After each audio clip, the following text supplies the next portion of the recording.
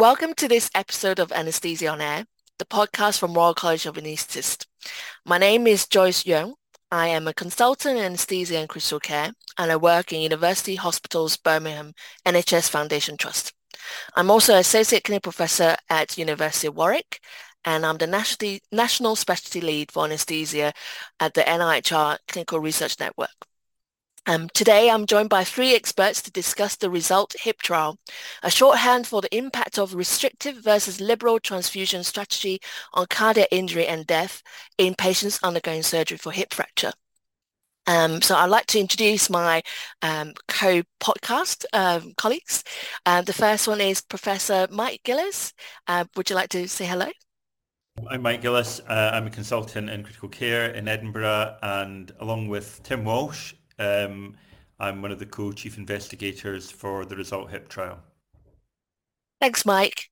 And Dr. Rhona Sinclair. Oh, thank you, Joyce. Hi, my name is Rhona Sinclair. I work in the northeast of England at Newcastle Hospitals at the RVI. I'm the principal investigator for the RESult HIP trial here and have been involved over the last couple of years with getting patients involved and setting the study up. Thank you. And also joining us is Dr. Alixe Kilgour. What is your role in terms of RESult HIP trial? So I am a co-investigator and am actively involved in the trial in the Royal Infirmary in Edinburgh, which is the lead site.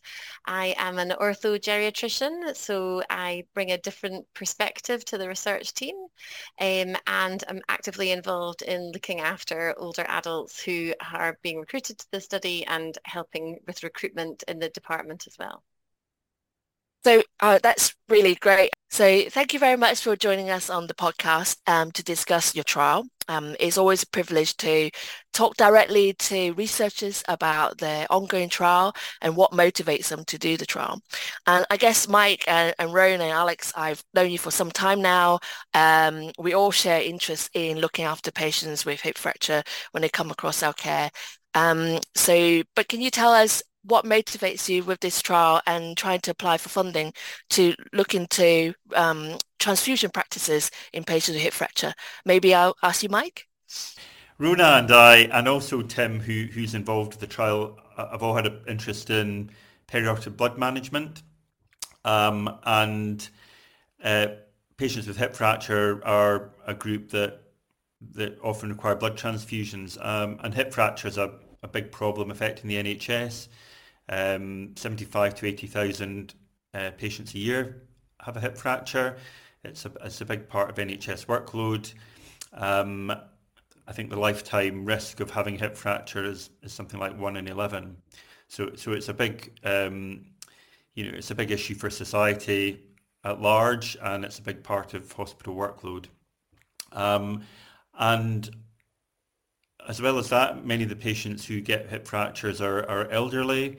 They've got comorbidities, and they often require blood transfusion. And there's a lot of guidelines currently around when we should transfuse patients who've had surgery in general, and particularly in hip fracture. And those guidelines don't always agree on the best strategy for transfusion. And some of the work we did preparing for the trial kind of highlighted that there was a big variation in transfusion practice in clinicians that look after these patients. And also the James Lind Alliance, which is a kind of priority setting group that involves patients and identifies areas that patients would like prioritised for research, have identified emergency surgery and elderly patients having surgery as being key areas where we should focus our research. And also another one was minimising the use of inappropriate blood transfusions. So this study fulfills some of those as well. So thanks, Mike. Can you tell us a little bit more about the design aspects of the trial? Is it a double-blinded, randomized control trial? Yeah, so it's a a kind of randomized controlled trial of 2 transfusion strategies. And as we kind of touched on before, NICE guidance for transfusion in hospitalized adults is actually quite restrictive, but patients who've had hip fracture, because they're elderly and because they've had surgery, the evidence around transfusion in that group isn't as good. And they typically were excluded from a lot of the trials that were done in transfusion. So some other guidance, kind of notably the association guidance, sort of suggests that maybe higher transfusion thresholds are desirable in this group. But work that we've done around clinician practice seems to suggest there's quite a wide spread of transfusion practice. So the study is to compare a LIberaL transfusion strategy, which is transfusing at a transfusion trigger of 90 grams per litre or greater, versus a more restrictive one, which is more in line with the NICE guidance, which recommends a transfusion trigger of 75 grams per hemoglobin of 75 grams per litre or greater. And it's a study of patients who have been admitted with hip fracture. They can be included from any point from admission to 7 days after surgery. And the way that we've designed the trial is that patients who are admitted and meet the age and fracture criteria, so you're over 60 with a hip fracture, you can be given the information, you can be consented, but you're only randomized to one group or the other if your hemoglobin falls to 90 or less. So that often, almost, the vast majority of patients become anemic in the post-operative period. And then if you are randomized to the LIberaL group, you would be transfused straight away. And if you would be aiming for the LIberaL patients to have an HB in the range of 90 to 110. And if you're in the restrictive arm, to 75 to 90. Patients stay in that group for the duration of their hospital admission or for 30 days, whichever is longest. And the primary outcome is either death or cardiac complications. And to try and make that as as accurate as possible, we have kind of protocolized troponin measurement. They have 3 troponin measurements in the first 5 days. They have ECGs done, and they have some clinical information collected. And then we have a panel of cardiologists who will adjudicate the primary outcome with all that information. So that's to kind of try and make the primary outcome as consistent as possible. And then we collect some other information on secondary outcomes, so cardiac injury, other complications such as acute kidney injury, instance of delirium, infection, death at 30 days and at 120 days. And then we also have a quality of life at 30 and 120 days. And we have a health economic outcome as well, because this group are a big user of healthcare resources. They're often readmitted to hospital.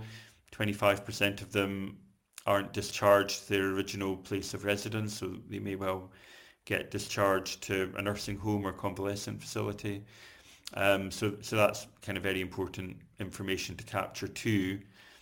And then, a lot of blood transfusion in this group is given with the hope of improving mobilization, reducing hospital stay, and so I think it's very important to try and capture those outcomes as well. Great. Thanks, Mike. And can you just remind us how many patients you're targeting to recruit, please? So it's a big study. We're looking to recruit 1,964 patients, and that's based. We're using a kind of a composite outcome, but it's actually it's what's called a DOOR outcome. It's a desirability of outcome ranking.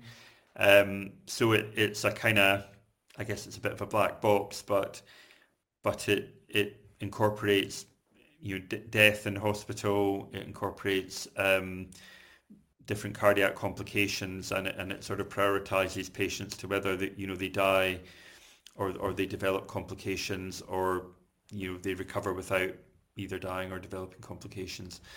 So yeah, we kind of estimate the rate of death at 7%, which is from the National Hip Fracture Database, and the rate of complications at about 10% of cardiac complications based on other published data.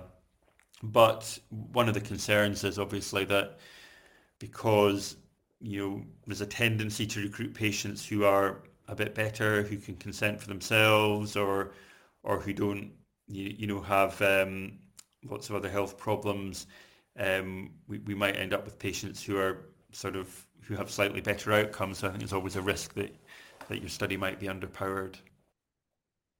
No, thanks, Mike. And Rhona, I know that you're a very experienced anaesthetist. You're also very research active, so I know that you've recruited a lot of patients to different trials before. What's your experience being acting as PI for this study? How's it going? Oh, good question. How's the study going? The study is going well in our hospital. We have lots of patients that we can access, and I think the clinical team are interested in doing this because it answers a real clinical question about what to do with these patients that they see on a day-to-day basis and how to guide management. And although sometimes they will make a clinical decision outside of the trial, a lot of the time there is a genuine unknown about what's the correct thing to do for a patient. So often the option to put them into the study and randomise them is taken up as a useful way of finding out better information and making a decision for everybody, both that patient and for the future. So I think we have been relatively successful in putting patients into the study so far.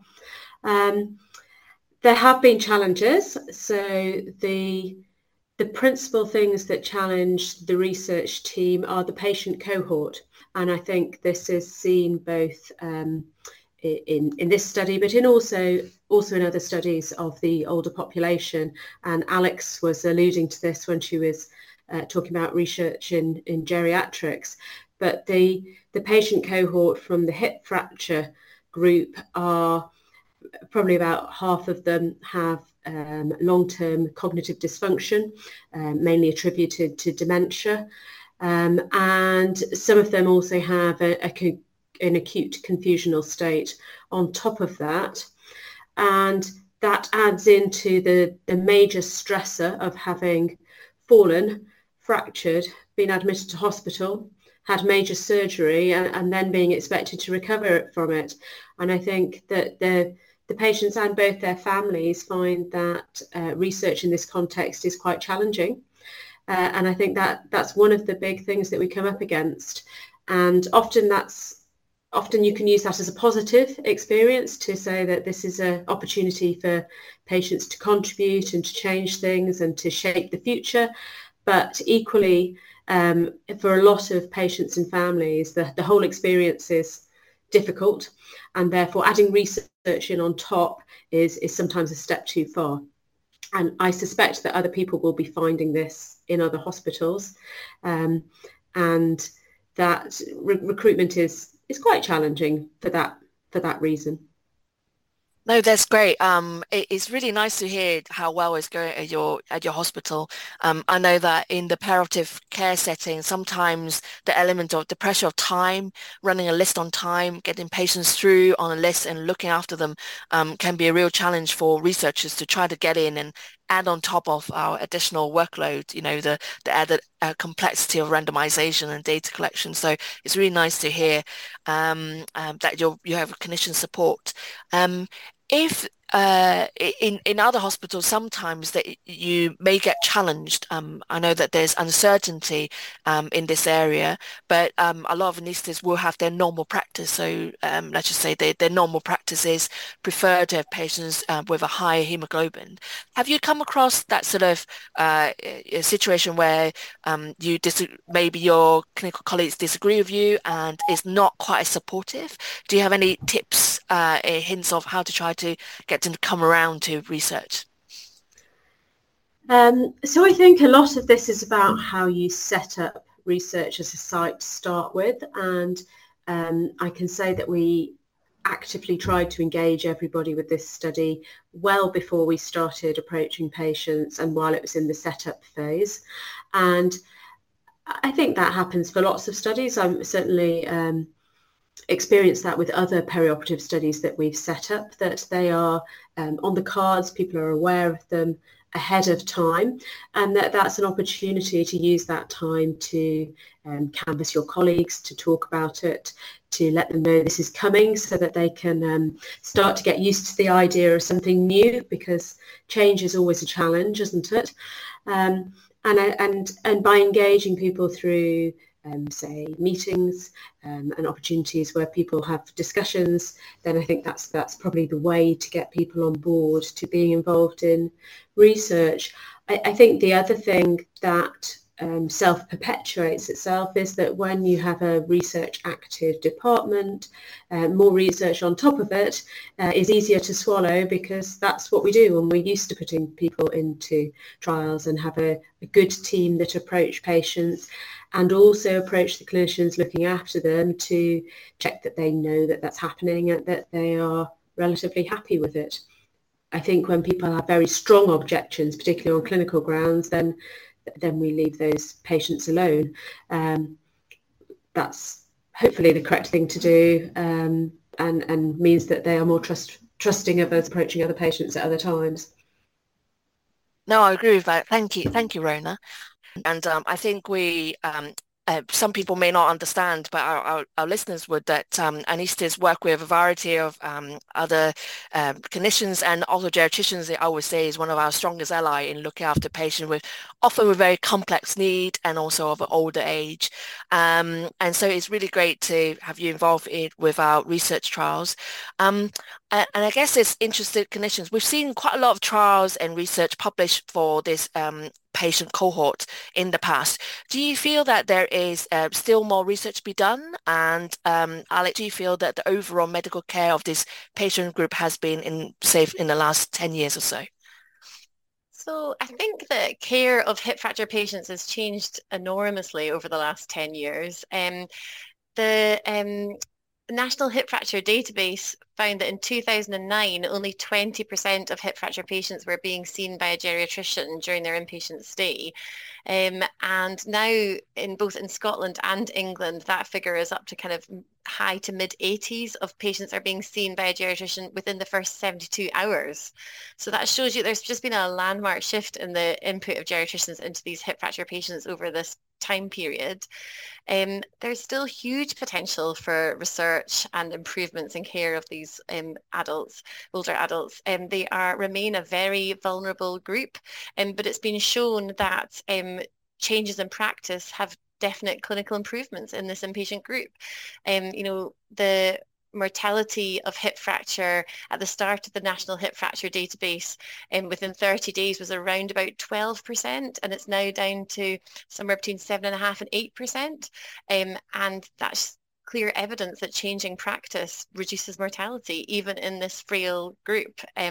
So I think there's still many things that we could change and improve upon. Great, thank you. Thanks, Alex.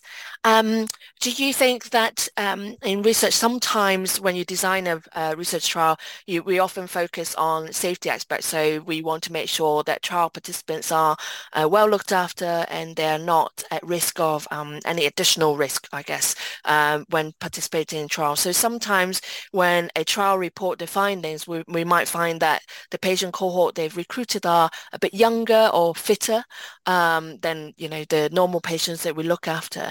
Do you think that this is still an ongoing problem with regards to patients, for example, patients with hip fractures who we want to recruit to clinical trials? Yeah, and unfortunately, this definitely is an ongoing problem. There's good evidence that most research trials, the population that is recruited to the trial is younger than the average age of the average patient with the same condition. But I think RESult Hip is a really good trial because there aren't many exclusion criteria at all. It should be really quite representative of the population that we're looking after. And there definitely is some evidence that more older people are being recruited to research and more frail older patients are being recruited to research. There is an improvement in that direction, but there is still some way to go. Thanks, Alex. And I guess the question to all of our podcast colleagues is, it's always difficult to predict what you're going to find as a research study. So perhaps I'm asking you to look into a crystal ball. But how do you think this research project is going to mean to the patient group, or to our future clinical practice? I'm probably going to ask Mike first.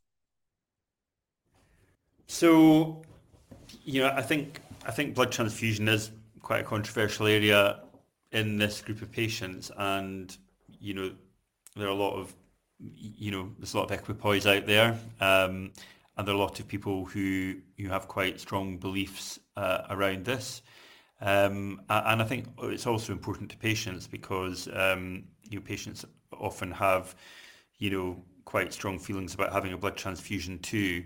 I think if use of blood in these patients, because there's a lot of research out there looking at increasing hemoglobin in these patients, not just blood transfusion, but use of IV iron to try and improve recovery after what is often a massive insult and a long hospital stay in quite a frail and comorbid population.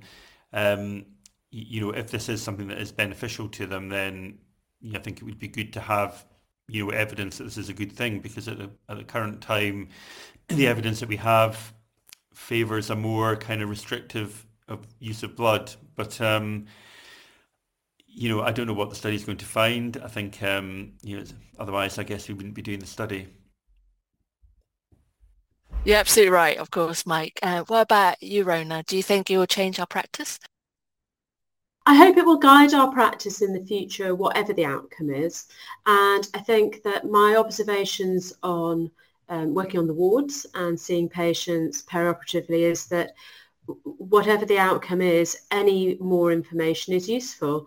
And particularly for the junior doctors or the geriatricians looking after these patients day in, day out for up to 2 weeks or so in their hospital stay afterwards, having better knowledge about whether blood transfusions will change their outcomes can only be beneficial whichever way the study reports. I agree with that. And actually, I guess with the setting of the trials that we're doing this in UK, and obviously in the UK we have a healthy pool of blood products that's available should we need it, and I guess we're lucky with that. But there are other clinical settings where blood products are not so widely available, and I think also for me it's important to understand that patients won't be put at additional risk because we believe they should be transfused to a certain level, that we just give them the blood products because of that, and it's based on really good evidence. I think one of the things that will be useful will be to look at whether there are adverse events, particularly in terms of circulatory overload, because the number of very small, elderly, frail, mainly women, that receive a unit of blood on their 40 kilograms of body weight, who could potentially run into problems with that fluid overload, I think will be a useful clinical question to be able to answer, and certainly something that you hear the junior doctors debating whilst they're trying to decide what to do with these patients when they're managing them on Friday afternoon. So I think any information is useful. Yeah, definitely. I think it makes it really relevant to our clinical practice, and also I think some of the lessons can be learned if the findings. I'm hoping, we don't exactly know what you find, but any additional data will be helpful on adverse events and on any potential benefits. And also, I think we sometimes forget what we're going to find is going to be looked at and scrutinized by researchers and clinicians worldwide. And so they can take our findings to apply into their clinical settings, whether they also have sort of really available unlimited blood supply products or not. I think we sometimes forget that there are different clinical settings, but we can still learn from all the research that we've done. The other thing that might be quite interesting for people in the future is that there will be a report of the myocardial damage that occurs. So troponin samples are being done on patients that wouldn't be done in a normal clinical context because they haven't reported symptoms or signs of cardiac damage. And I think it will be interesting to see what happens in terms of that MINS damage and troponin changes over the course of the study. And that may also have significant implications for managing patients in the future, and whether we should be looking for these things, acting proactively on them, whether they change outcomes, whether they have any difference for patients. So I think there will be lots of useful things that come out just from studying in depth the patient population. Yeah, a real opportunity to explore this area that we don't normally do routine troponins on people post-surgery necessarily, and also maybe explore future research topics as well. That's great. I'm just going to ask one more question, Mike. And to you and the research team, if our listeners are interested, how can they get involved? We're still looking for sites, and anyone who is interested in getting their hospital involved would be very welcome. We do have a trial webpage, and we are on Twitter. If you Google Edinburgh Clinical Trials Unit Result HIP trial, you can find us there, or there will be contact details in the information about this podcast as well. And if you get in touch, we can do a feasibility questionnaire to see if your site is suitable. So this study really involves anaesthetists, orthopedic surgeons, haematologists, and orthogeriatricians. So it's good to discuss with all those individuals or services in your hospital, because they will all be impacted by this trial, and it's good to get support from them. We're also very keen. We're also very happy to present something at your meetings, or to speak to interested individuals at your site if you're interested in getting involved. So yeah, get in touch, and we can take it from there. How many sites are you aiming to recruit, Mike? So we're currently aiming to have 30 sites open, and at the moment we're sort of in the low 20s. So we definitely have room for a few more sites. We are kind of under review by the NIHR at various time points, so there can often be opportunity to have more sites or less. But at the moment we're looking for sites, so do get in touch if you're interested. And looking forward into the future, when would we expect the trial results to be published and available? So we're into the main recruitment phase of the trial, and that will run until the end of next year, by which point we would have hoped to have recruited to target, assuming that that doesn't change. So probably 2025. We could expect to have some results after we followed up the last patients. So I just want to say a big thank you to Alex, Mike and Rhona for our conversation today about Result HIP, and we look forward to find out how you get on and what your findings will be in the future.